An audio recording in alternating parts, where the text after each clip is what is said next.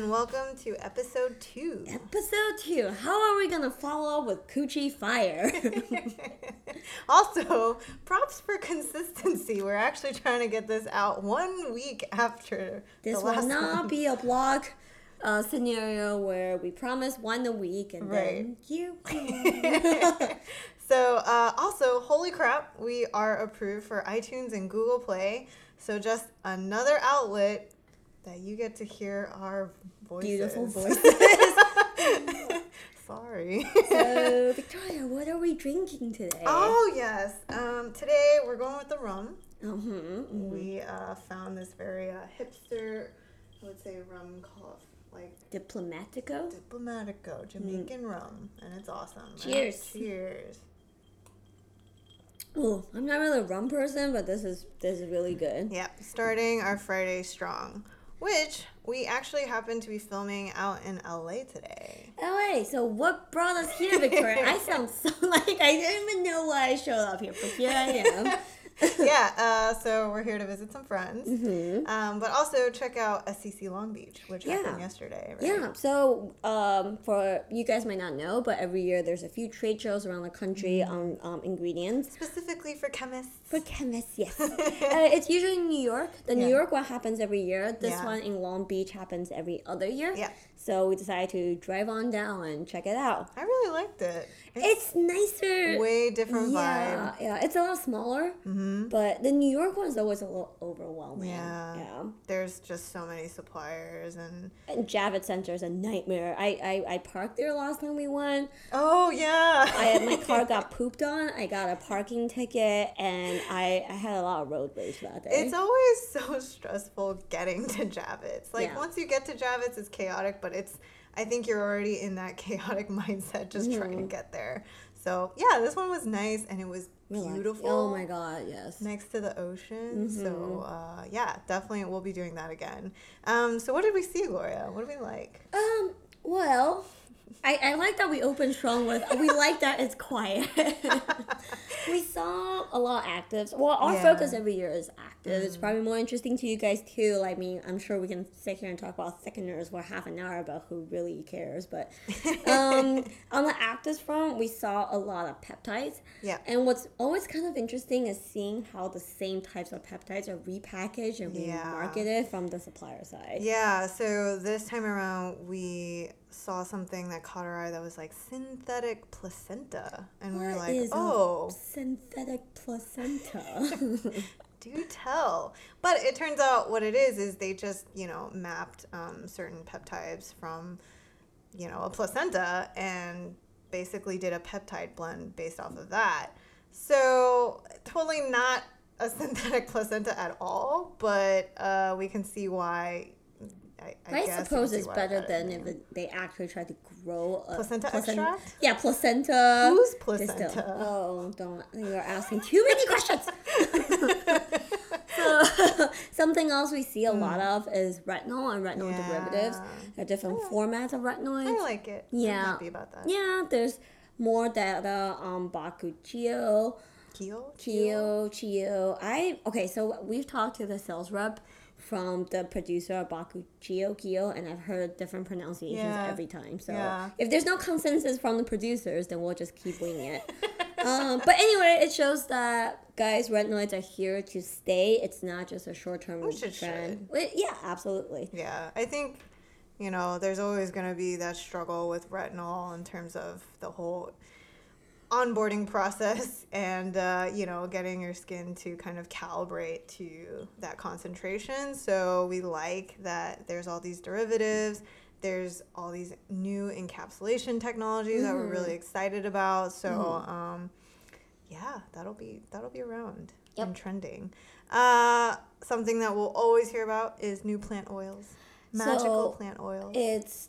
It's always there. So if you're a cosmetic chemist, it doesn't take more than a year for you to loathe plant oils. Because every time you go to a show, someone is trying to sell you a plant oil. Right. And they're always like, you're these companies that kind of hang these things in a jar and you stick your finger in the jar to feel the magical oils. Yeah, it just doesn't feel quite sanitary. Yeah. But I don't know. It's a category that always, I guess, there will always be another plant oil. Right. Now, do I mind, like, finding another, another oil to replace the rosehip seed oil, I don't know. I don't mind having options. Yeah. I mean, for our better oil, we went on an oil hunt, so it's definitely an important topic. But it's just sometimes you go there and it's extra hokier, and it just, you kind of roll your eyes at that. But yeah. And I think the other thing that is annoying with formulating oils is there's batch to batch variation depending on the crop. And the smell is always surprising. It's a mixed bag, and especially with the nicer ones, the unsaturated ones. So the two of us, while we're developing our own the better oil, we read the story, this pamphlet on this Sacha Inchi oil. Yeah. And we really liked it. We liked the profile. We liked the studies, and we got a sample. We're like, oh. It smells like broccoli. Yeah, there's no coming back from that. Victoria thinks it smells like broccoli. I think it smells like old broccoli. Okay, yeah, that's pretty close. Yeah.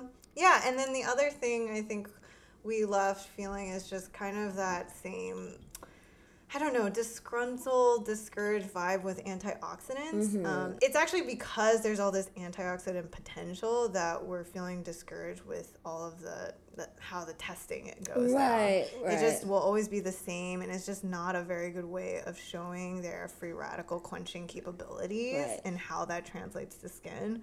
So it's always a claim that you'll hear a lot. Right.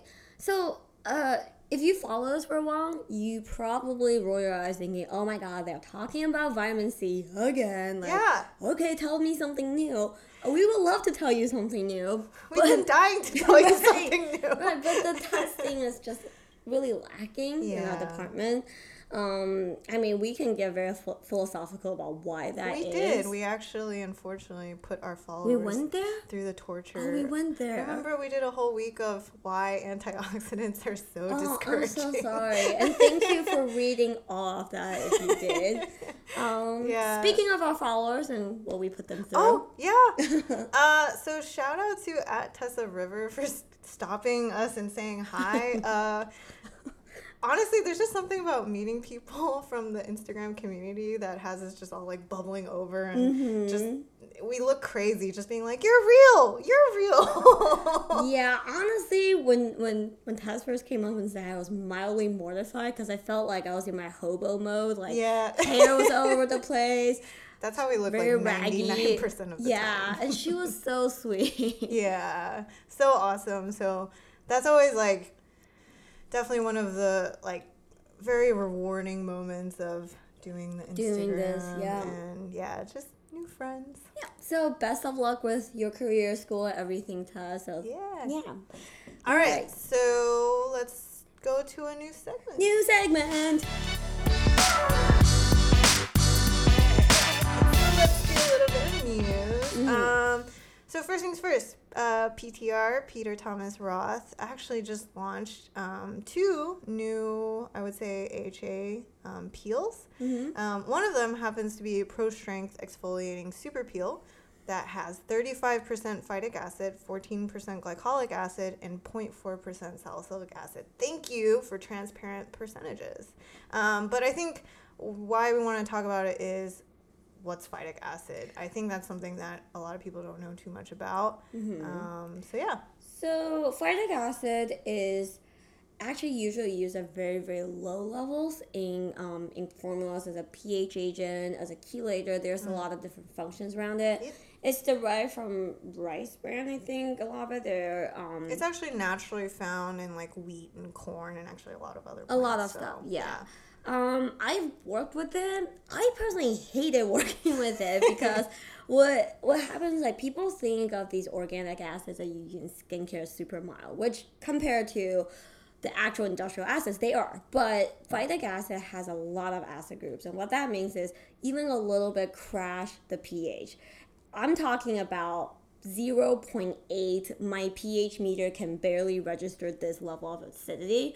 So you always, with phytic acid products, you always have to use a lot of sodium hydroxide to bring the pH back up, which you can see in this product that it's right after the phytic acid, sodium hydroxide. Yep. And even It's actually a before glycolic Yes. acid. So, and I think, as I think the hesitation with phytic acid as a pigmentation fighter is that it's just not very well studied. A lot of the tests done are always in blends with other wonderful pigment agents. So, it's also been studied as a peel, but also as a blend with existing. Exactly. So for the phytic acid peel, we would recommend this for people who haven't had that much luck with more traditional AHAs like glycolic and lactic. The jury's a little. It's not. Like Victoria said, the efficacy is not as proven as your glycolic and lactic. And we do expect this to be a little bit gentler than than glycolic. So, yeah. Yeah. Let us know how it works out for you. Yeah, let us know. All right. And then something else I think just kind of want to mention is just lately the sheer amount of celebrities coming out with makeup is mystifying. Insane. Right? Yeah. We've heard of Kylie, Lady Gaga, Rihanna, even now Millie Brown. What? Millie Bobby Brown? Millie Bobby Brown. Really? Yeah. She's a child. I know. I did like her in Stranger Things. I know, me too. I like her 11 was a jumpsuit. great character. Yes. Halloween costume. Yeah. Budget Halloween costume. Definitely trending. Guys, if you see me with a shaved head in November, you'll know why. Yeah, but so it got me kind of curious about what other celebrities kind of went down this path. So let me just read off a few that you probably didn't know of. So Hilary Duff. that's what she's doing now. From Disney. Mm-hmm. Drew Barrymore. Oh, wow, really? Yeah. And then both Victoria and David Beckham. I know about that because I think David Beckham's skincare line was produced by L'Oreal. Yep. Yeah. But the Victoria Beckham, I didn't quite know about. I think that's didn't know new. either. It's with the Estee Lauder. Oh, I think so. a house divided. Ooh. And then if you've heard of Art of Skincare, that's Kobe Bryant's line. Kobe Bryant has a skincare line? Yep. I guess retired That man athletes can need a do new career. anything. It's so unfair. Good for him. And then Salma Hayek has done hers, and Eva Mendes, and those are actually in. They used to be in like drugstore brands like CVS and Walgreens. Oh, interesting. And you know what? There's gonna be more to come. I mean, Ariana Grande apparently she's gonna come out with a line. More Kardashian sisters coming. Right. I mean, yay. And Selena Gomez. So it just all kind of hints at all the makeup that we'll see in the future. Have you guys had any luck with these celebrity lines? Yeah. You know, the Rihanna and the Fenty Beauty. Yeah, the Fenty Beauty and Kylie line has more of a rapport with the general public. There's even like YouTube channels. I mean, we don't know, but yeah, that have their own palettes too. If you have one that you think we should look into, let us know. Otherwise, we're lost. We're not good with keeping up with the Too many. celebrities. Too many. Yeah. So, anyways, that's it. Okay, enough of that. So Enough of the news? Yeah, enough of the news. All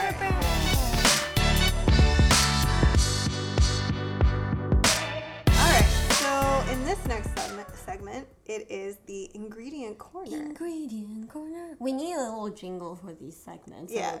Glorious. So we can I'm stop now singing. making this up as I go. Yeah. So first off, let's just talk about kojic acid. I know we talked about a few pigmentation actives with PTR. So I think kojic acid is one that doesn't really get a lot of highlight. It flies under the radar. Yeah, but it's an active that came from Japan origins. You find in a lot of Japanese products, but you rarely hear about, and it kind of just sounds like a nice afterthought. Yeah. So it's used it's a tyrosinase inhibitor, Yes. so all your whitening, pigment, even skin tone type of products.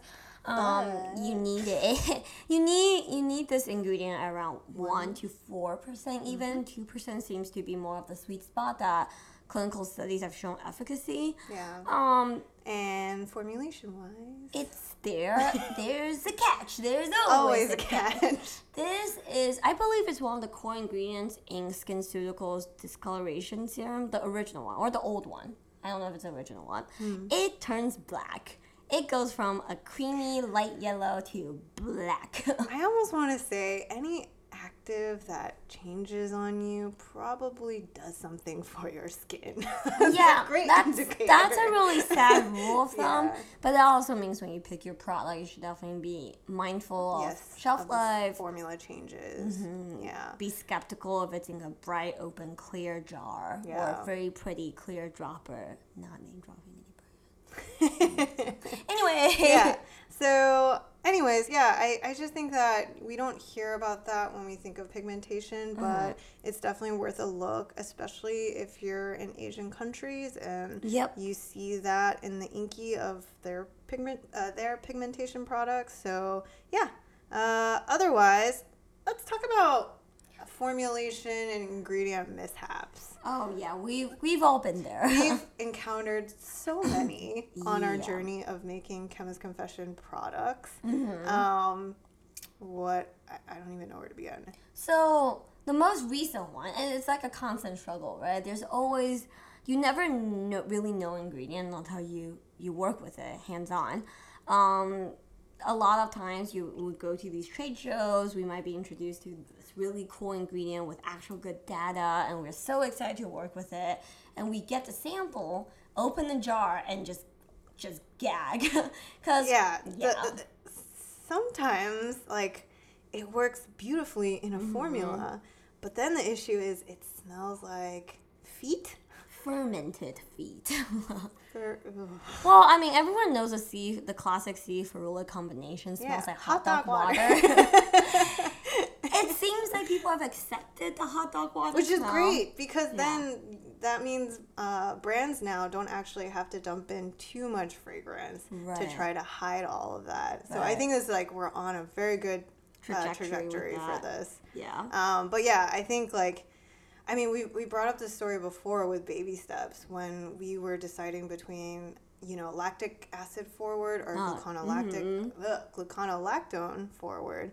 Lactic acid really smelled funky. It's sweet. It's derived from, it has a sweetness to it, but underneath it just smells acidic. Yeah, and, it's great if you're just using it as a booster. As we said, you can dilute it into your moisturizer, but when you have a full-on mask of that just sitting, it definitely makes you want to gag a little bit. All you smell is lactic acid. Yeah, so that's the thing with ingredients, and I think that's also why we like formulating, is because there are surprises, and it's definitely problem solving how to work around some of these, I would say, flaws of the ingredient. We've all made mistakes. So what's one that you've made? Well, Not me. I mean, okay, as a rookie formulator, I think the thing I am definitely a klutz. Let me just put that out there right now. So it's always bad when I have to deal with those flighty powders that you put in for texture. So things like silica, aerogel, PMSQ, that's the polymethylsiloxane. That's also accessory acid. There's all these flighty powders with just a whiff, it will just fly. And so nothing screams more of being a scrub when you're batching and it just looks like a blizzard happened all over your lab I was going to bench. say it looks like a cocaine party, but yes, a blizzard. Yeah, or a cocaine party. Yeah. Okay, Gloria. Huh? I told mine. Never did that. Well, mine is a little bit, it's kind of bad because, okay, so when you work in a lab, you're supposed to wear your protective equipment, like your goggles, your gloves, all that jazz, right? Yeah. Once in a while, you're like, okay, I'm stepping in for a hot second, doing something really quick. Yep. Oh, and how it works is the lab is always a clean space. Right. So it's separated from, a cubicle or desk where, you can even drink water or eat a snack. Right. So, the thought of, you have to imagine putting on a lab coat, safety goggles, your shoes. It's a bit cumbersome. Yeah.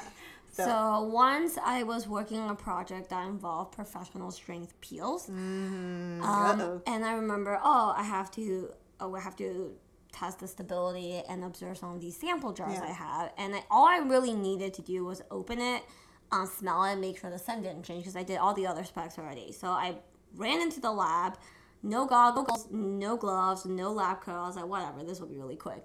I opened it, being the nut klutz that I am, tripped over my own foot and poured half the jar over my own hand. Ooh. So what kind of pH were you looking at? We were talking about probably 1.1 or maybe 0.9 with high levels of alcohol. Ooh. Yeah, so I was like, oh, well, this is interesting. I had peely hands for a few days. Any injuries? No. Okay, I mean, so the thing is, professional strength peels, it's not going to be like a hydrochloric acid. You're not melting your skin on contact. Yes, we would right? never put that on your face. Right, never. Not even in a professional setting.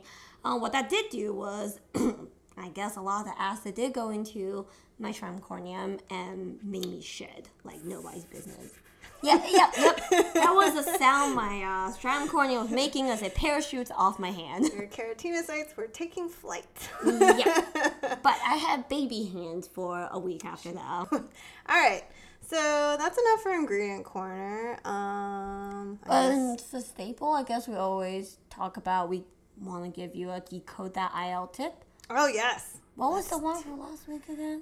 It was disodium EDTA. Yes, a guarantee under 1% ingredient. Yeah, and sometimes Phenoxy is I think the more well-known one that will definitely give you the 1% mark. But, I think brands are getting savvy about the placement. So, disodium EDTA is another one.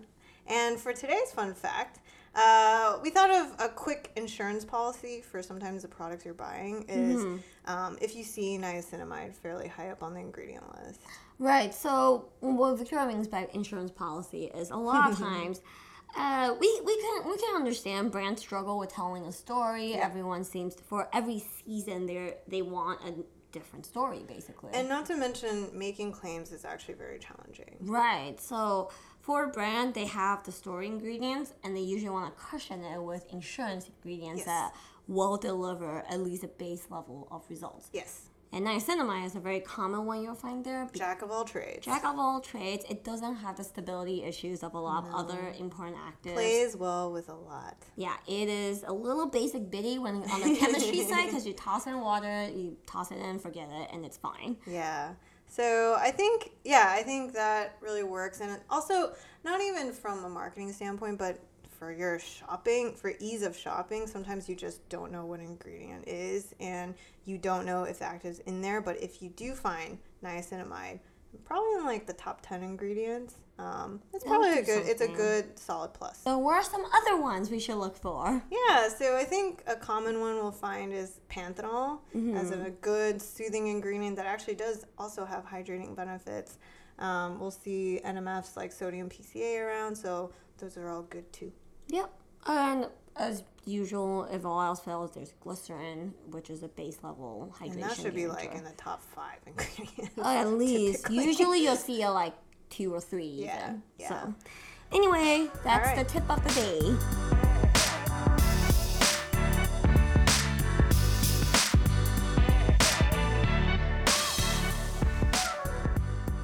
Another thing that happened during this LA trip is we got to hang out with one of our best friends along the way of building Chemist Confessions, Angela, who she is an esthetician master. Yes, she is awesome. Yeah, and she, in terms of estheticians and this like their skill set, that's definitely not our expertise. So we learned so much from her. Right, and we always think about your skin from there's different ways to think about it. An esthetician is the person who touches your face, who may know your history. Take it with that gentle, soothing touch.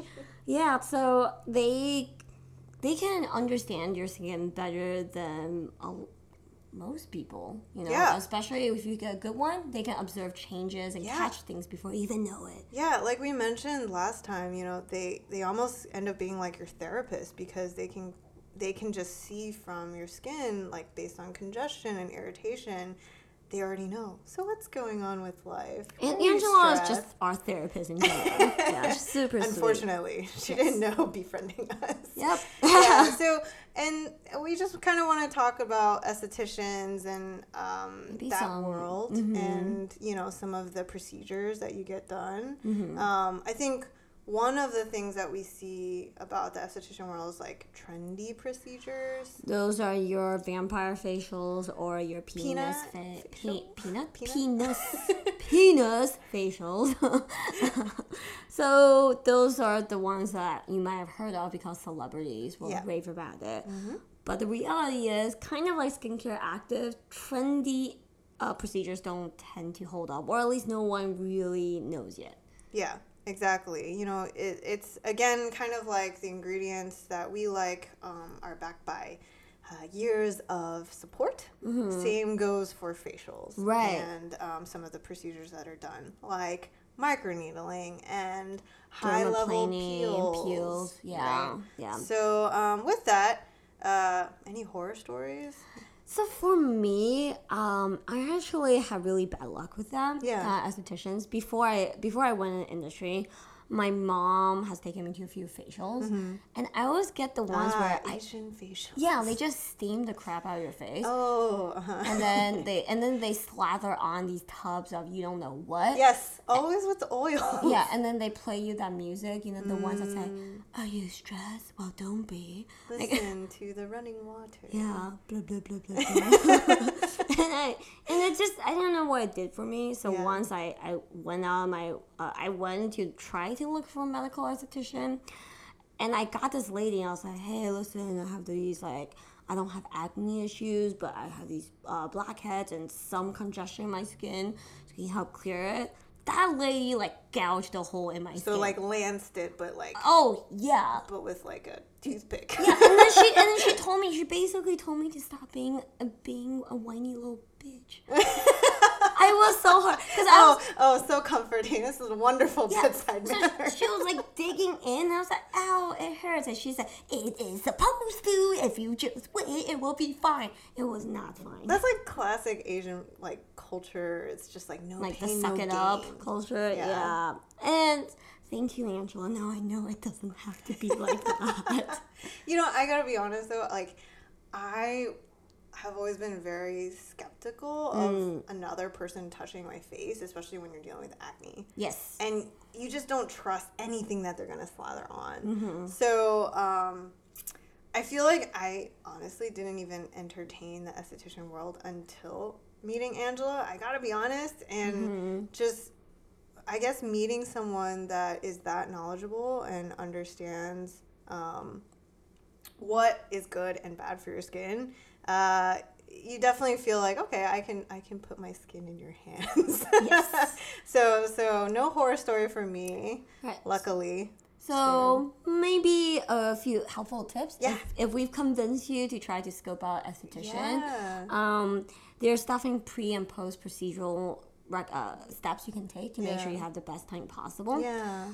So a good pre-procedural tip is decide, kind of scope out what you want to do. If you want to do a high-level peel or whatnot, if you're using AHAs or retinoids at home, you should definitely let your esthetician know. Because depending on the strength that you're using and how long you've been on it, the esthetician might ask you to stop for a little bit before coming in. Yeah. And then they can definitely help tailor the whatever they put on you to your existing regimen so it doesn't get too irritating. Yep. And then in terms of post-procedural care, really just soothe skin. And sunscreen.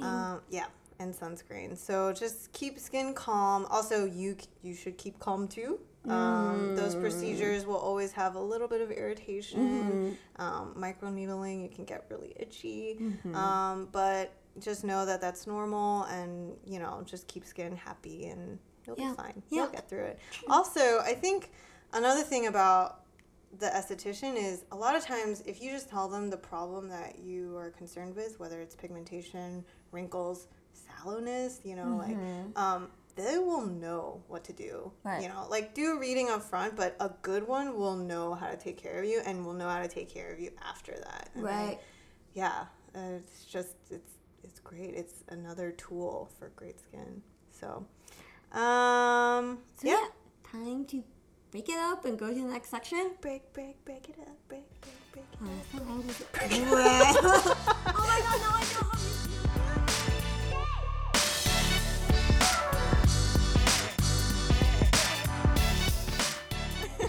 So, taking a break from skincare and skin science. Yes, fun fact. We do other things, or we read about other things.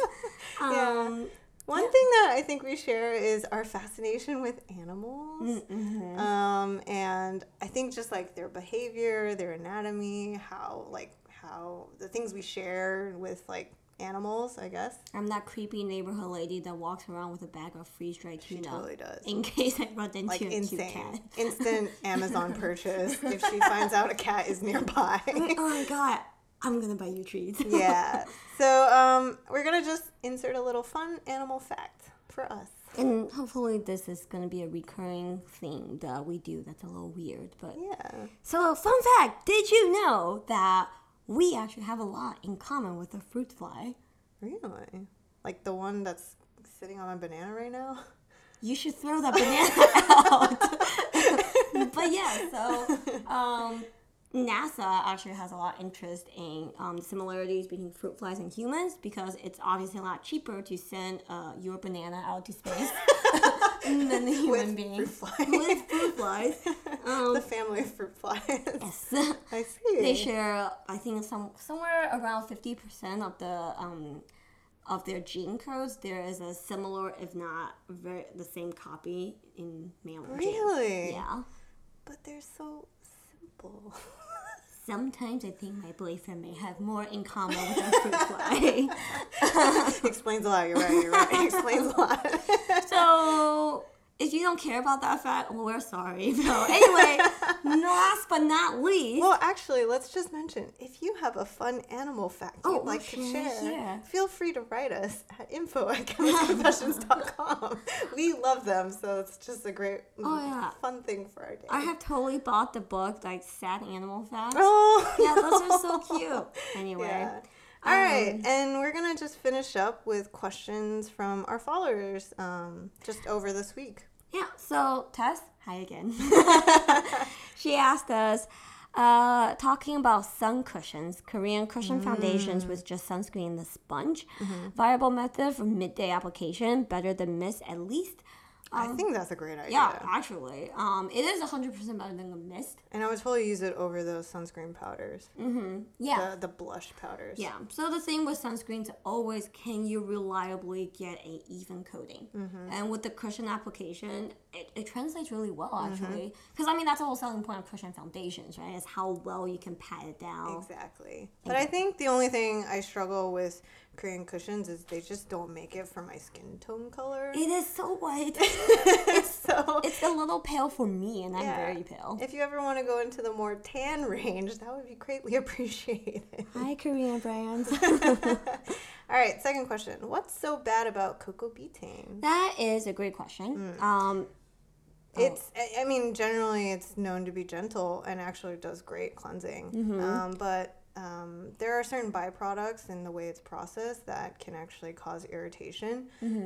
So that's why we, instead of having to sift through all the cocoa betaine manufacturers, we actually just chose to do without, and it's just not for everyone. Right, and I think it's just to give people an option because on the market, if you have your SLS-based cleansers, you have your SLES-based cleanser, and you have your cocoa betaine cleansers, and that is probably close to 90% of the gentle cleansers you see out there. So, like, for those people who are irritated by these three surfactants, you're kind of out of luck. So that's why we wanted to make a version without cocoa betaine. And another surfactant you can look at is SCI, sodium cocoa isothione.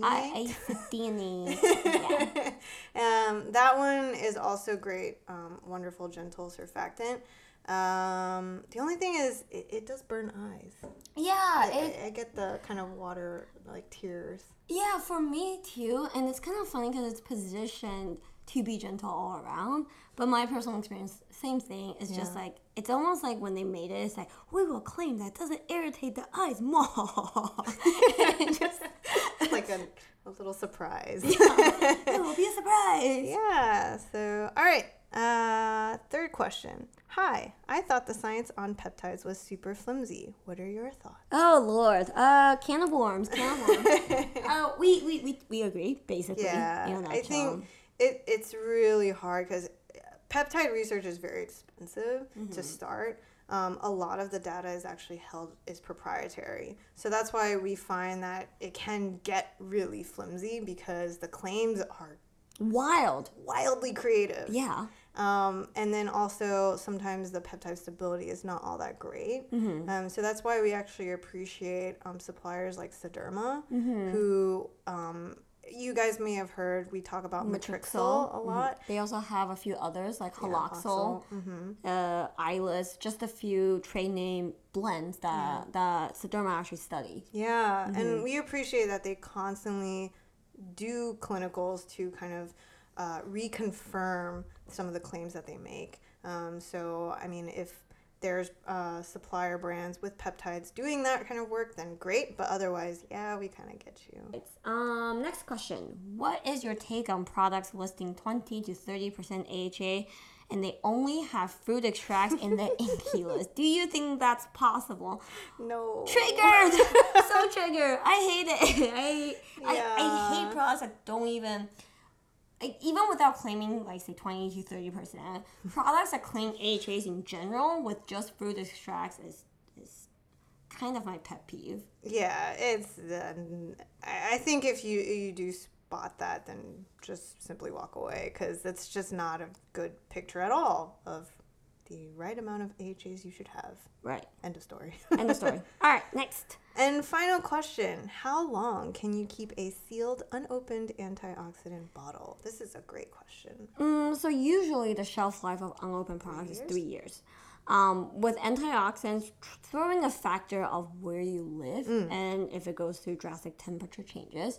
So if you put it somewhere where during summer it might get balmy beaches. Yeah, it won't get hot, or if it's extra under humid. A window. Yeah, I mean, use common sense there. So yeah. I mean, we typically say store it in vampire settings, so think cold, dark. Yeah. And we want to say for antioxidant also like dial that 3-year mark back to 2 because by the time you bought the product, it's already been in the warehouse for a little bit of time. So factor that in a little bit too.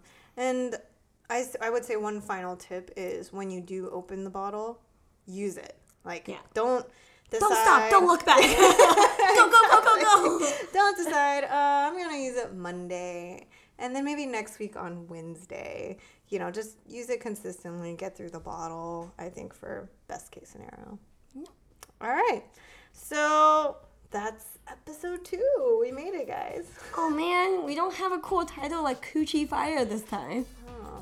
Oh. Well, next week, let us know what we should talk about. Yeah. Questions are great.